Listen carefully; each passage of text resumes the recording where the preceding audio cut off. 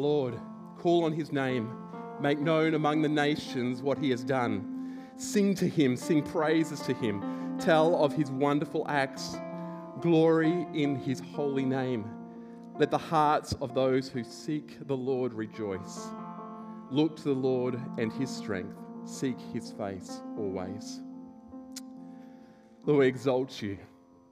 We as a people here want to lift your name up on high. We thank you that you have come to us. We thank you for your presence among us. We pray this morning that streams of living water would spring up in our lives and in our church. We thank you for this gift of living water, your presence manifest with us, with your people. Thank you for the life and the renewal that comes through that.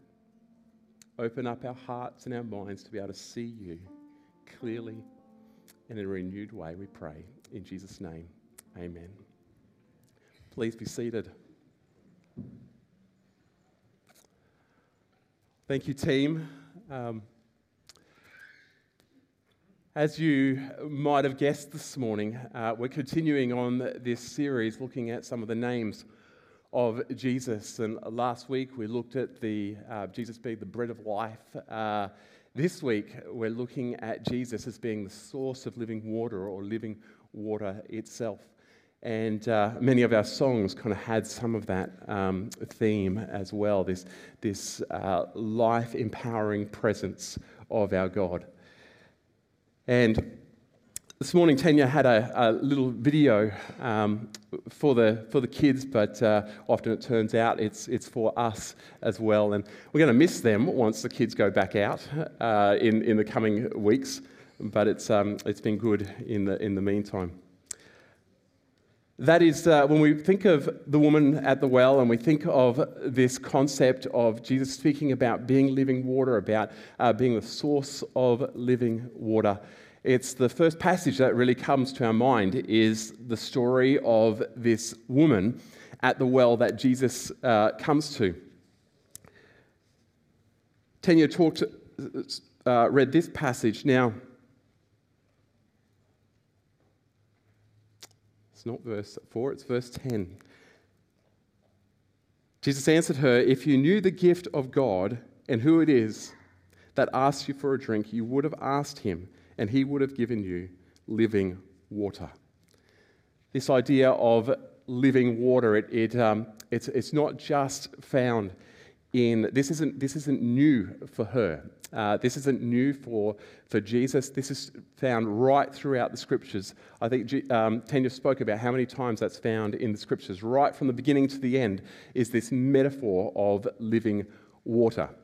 And there's a reason why there's this metaphor of water is used, because water is it's so critical to life. That was amazing. 65% of our kids is made up of water.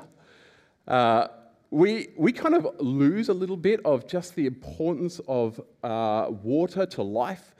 I was just out the back before, and we've got a little water dispenser thing, and it filters the water and makes it cold. I was just thinking about that, how privileged we are. We're unlike any generation that has really ever walked this earth to be able to go to a water dispenser and press it and have fresh, odorless, beautiful water that's cold come out is quite extraordinary.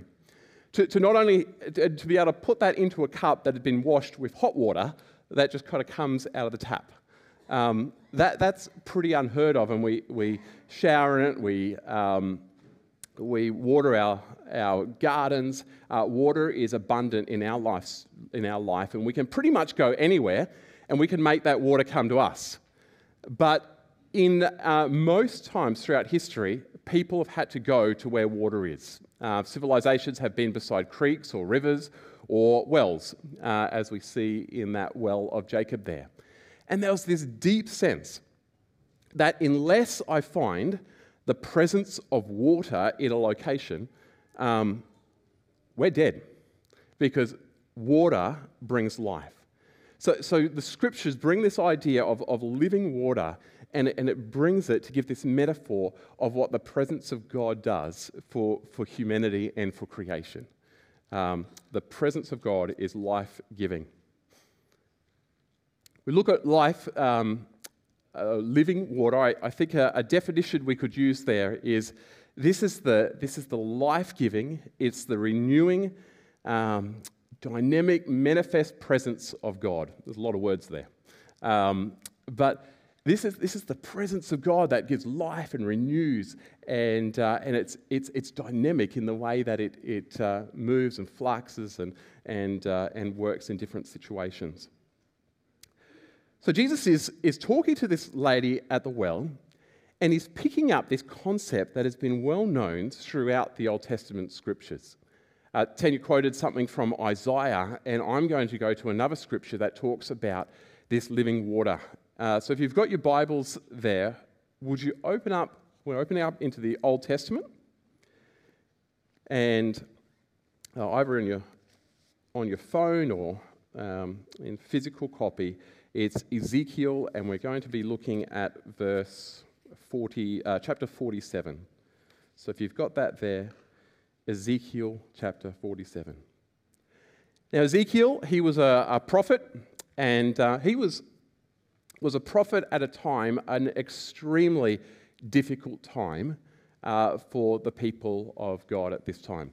They were in exile. The temple where they would worship and where God's presence was manifest had been destroyed. So had their city of Jerusalem, and they were in a foreign land with very little hope. It seemed like the question was being asked, where is God? And God is speaking hope through these visions and through these prophecies that he's speaking through Ezekiel. Hope in the midst of hopelessness. It says this. So this is a vision. He sees a temple. Now this isn't the real temple at the time because it had been destroyed.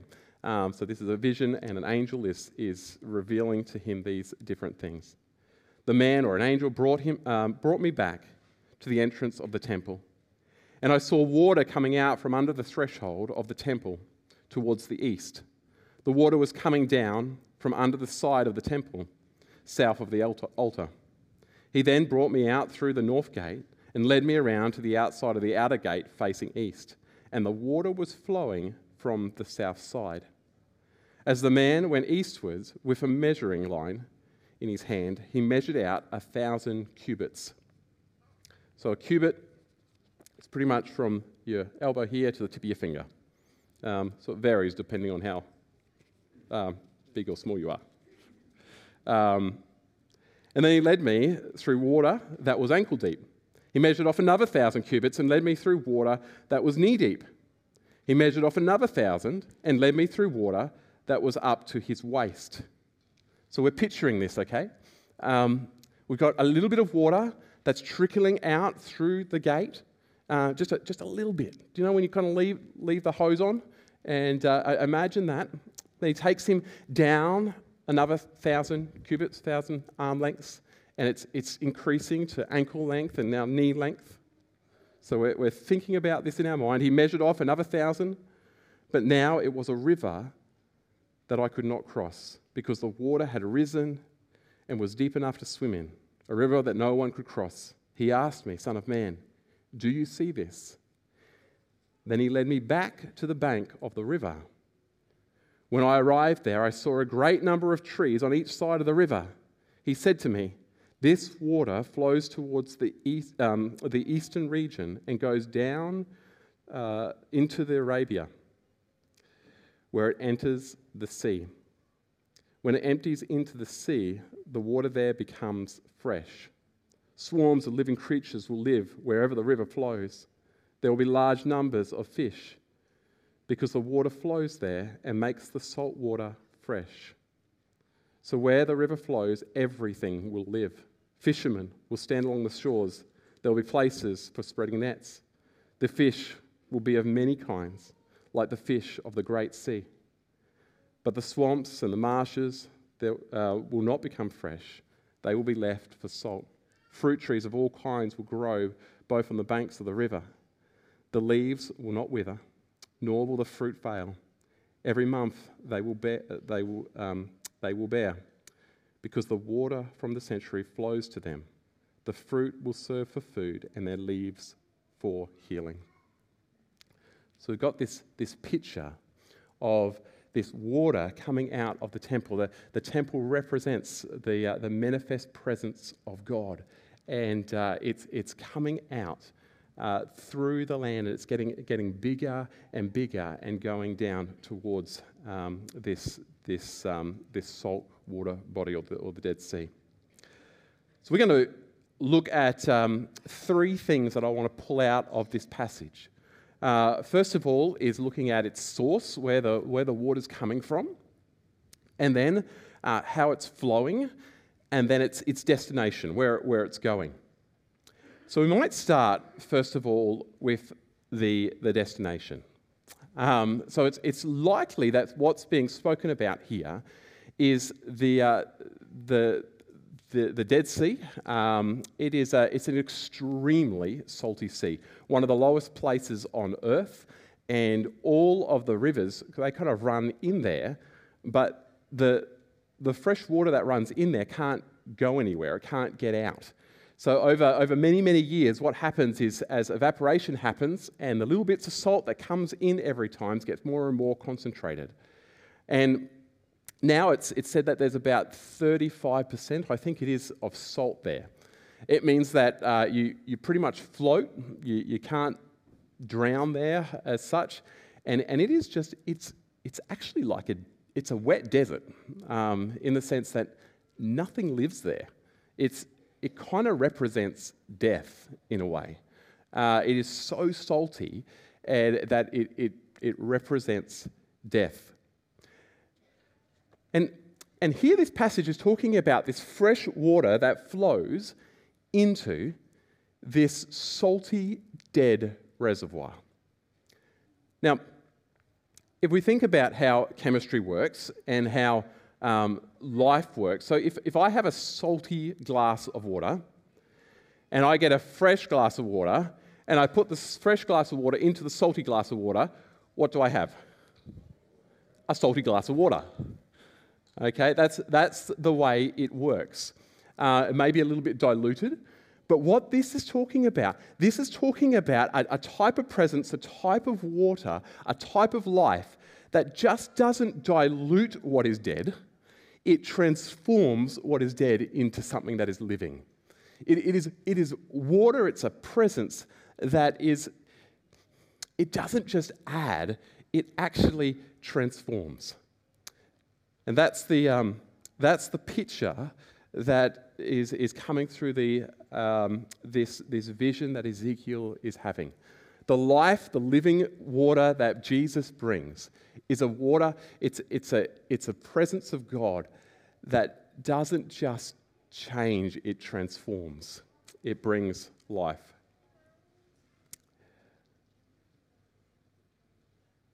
We sang a song just recently in that set. It was from Ezekiel 37. And this is another dream that Ezekiel has. He's looking out and there's dry bones everywhere.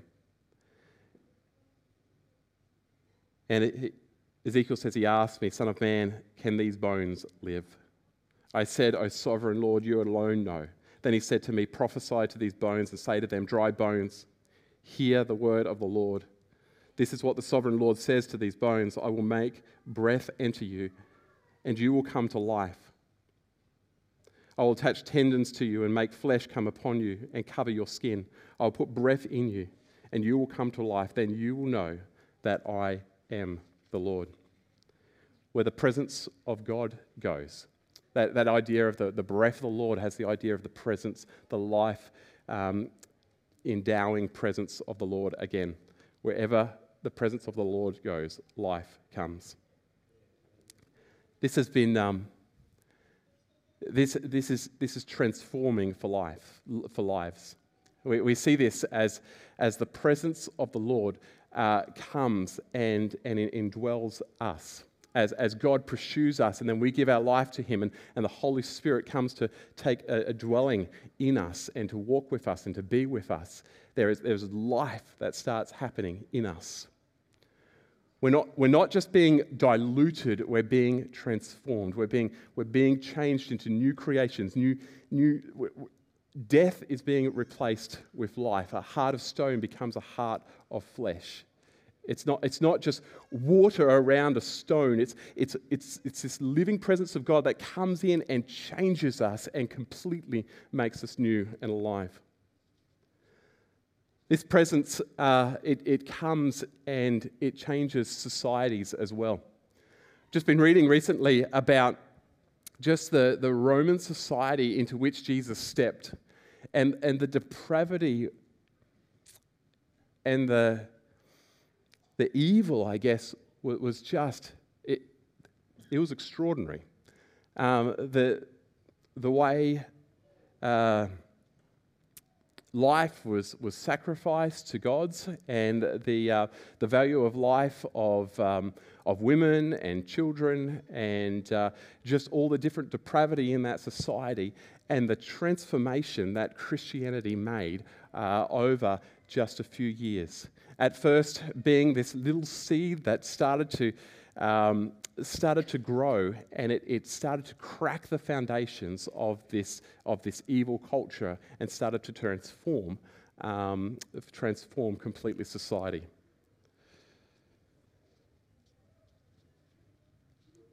When that living water comes, it changes death into life.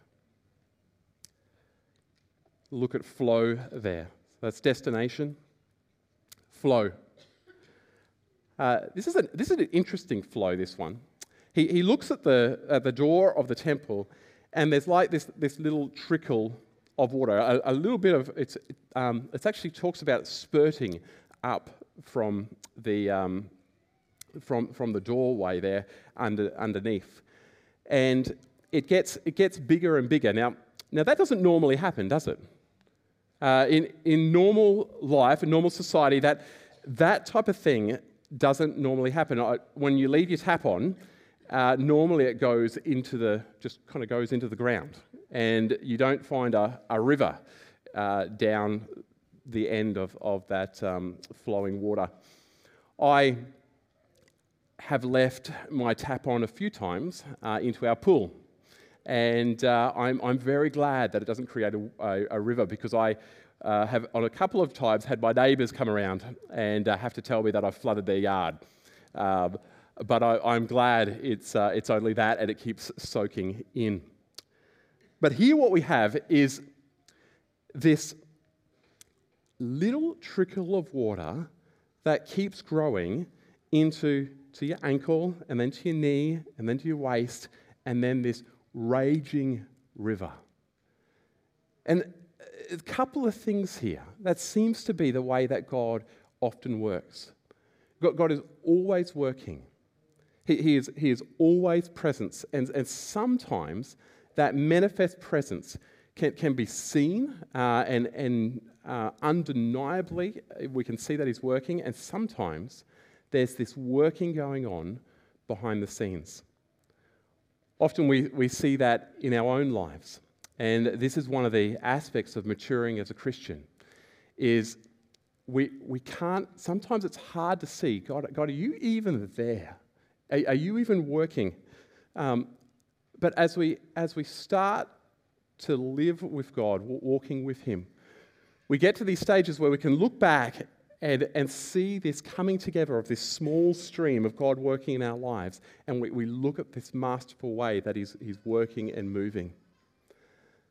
Then there's other times which I love, and it's those times where it's deeper, where you can really sense it.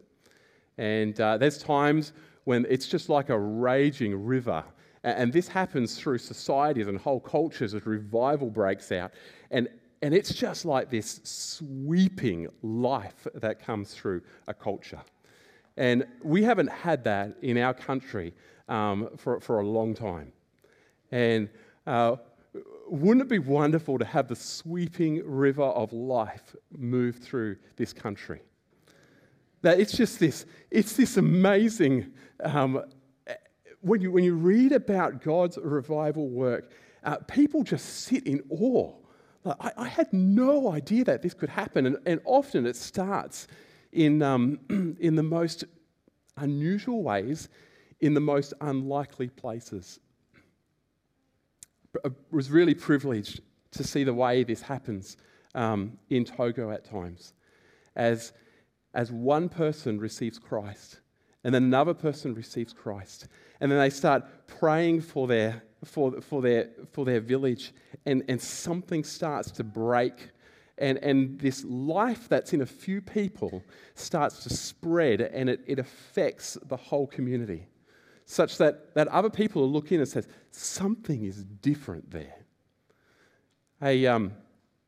Nations that have said, God, we want to do things your way. Something is different with them. And unfortunately, we know that much of our culture now is saying, God, we actually don't want your presence. We actually don't want your river to be flowing through our nation. But we've got to pray that God would have mercy, and that he would, as he does, that he would send his presence and his life-giving water through this nation.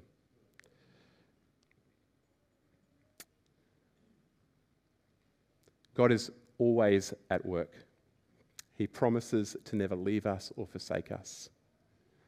You might be in a bit of a Ezekiel time at the moment. You look around and it's just things are hopeless and things are difficult. And this is a little reminder, a gift of God to Ezekiel, that Ezekiel, I am working and I'm going to work. And this wasn't actualized for him. He didn't see this at this time, but he saw the promises. And I can imagine the hope that it would have given him. I pray that you'll have hope as well, that although you may see only the little trickle at the moment coming out of the door, that God is at work in your life, and that he's present, and he has promised not to leave you or forsake you. The other thing I think this talks about in the kingdom is that little things can have a massive impact. In the hands of God, little steps of obedience can have an enormous impact in life. I just think of all the people that have come up to me, and it's just amazed me. And they've said, thank you, Andrew, for this little word that you said to me in Sunday school class. Or, thank you, Andrew, for stopping and asking me if I was okay. Sometimes these little things that we respond in obedience to God can change the trajectory of people's lives. And God takes little steps of obedience and he breathes into that and can change trajectory forever. Little bit of water flowing out that becomes a river.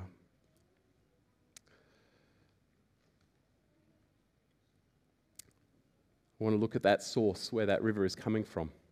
It's coming from the temple. Now, when we hear temple, we're thinking the manifest presence of God. This is where God's presence is dwelling. This was so important for God's people at this time, that God's presence is among us. We see this theme running right throughout Scripture, from the very beginning, from the first book in Genesis right through to Revelations. In Genesis, we have the garden in the midst of the earth, and that was where God's manifest presence was. That's God. It talks about God walking with them in the cool of the afternoon. This is the idea that God is present and God is walking there. That's always been God's plan, to be present with his people. As we know, basically, humanity said, we'll do it our way. And God knows that for our good, our wisdom and our ways, there is pain and suffering in that. And God's going, for you to thrive, we can't mix your ways and my presence.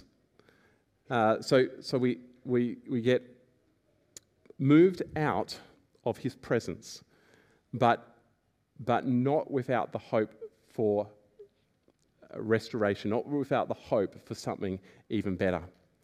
And we see this play out right throughout the scriptures. We go to the next step where God calls a people through Abraham, and then we have Moses, and God is with his people, and they build a tabernacle, like a tent, where God's presence would manifest, and a pillar of fire, and God is there with his people, and that becomes core to the identity of the people of God, that God is present with them.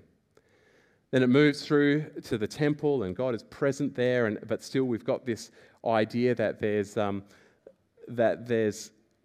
obedience and doing things God's way is so important for the presence of God and to have life.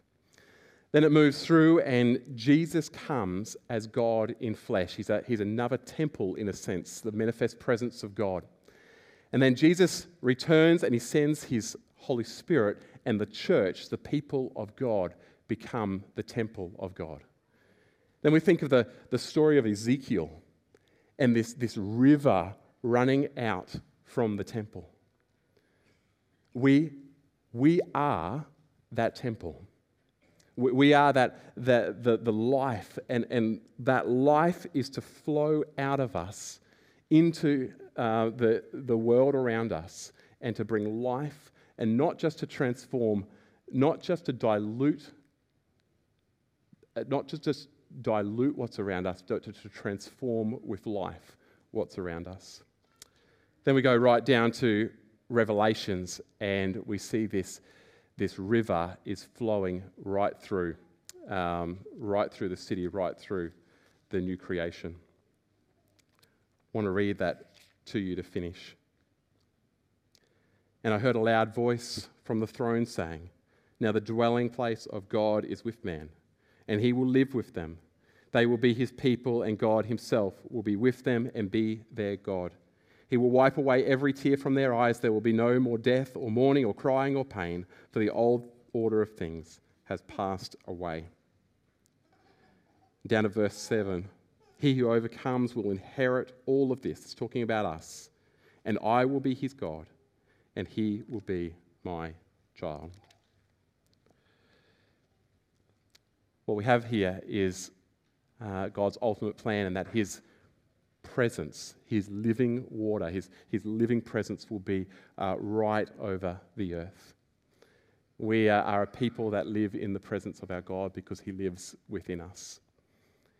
And he doesn't just dilute death, he overcomes death, completely transforming and giving life.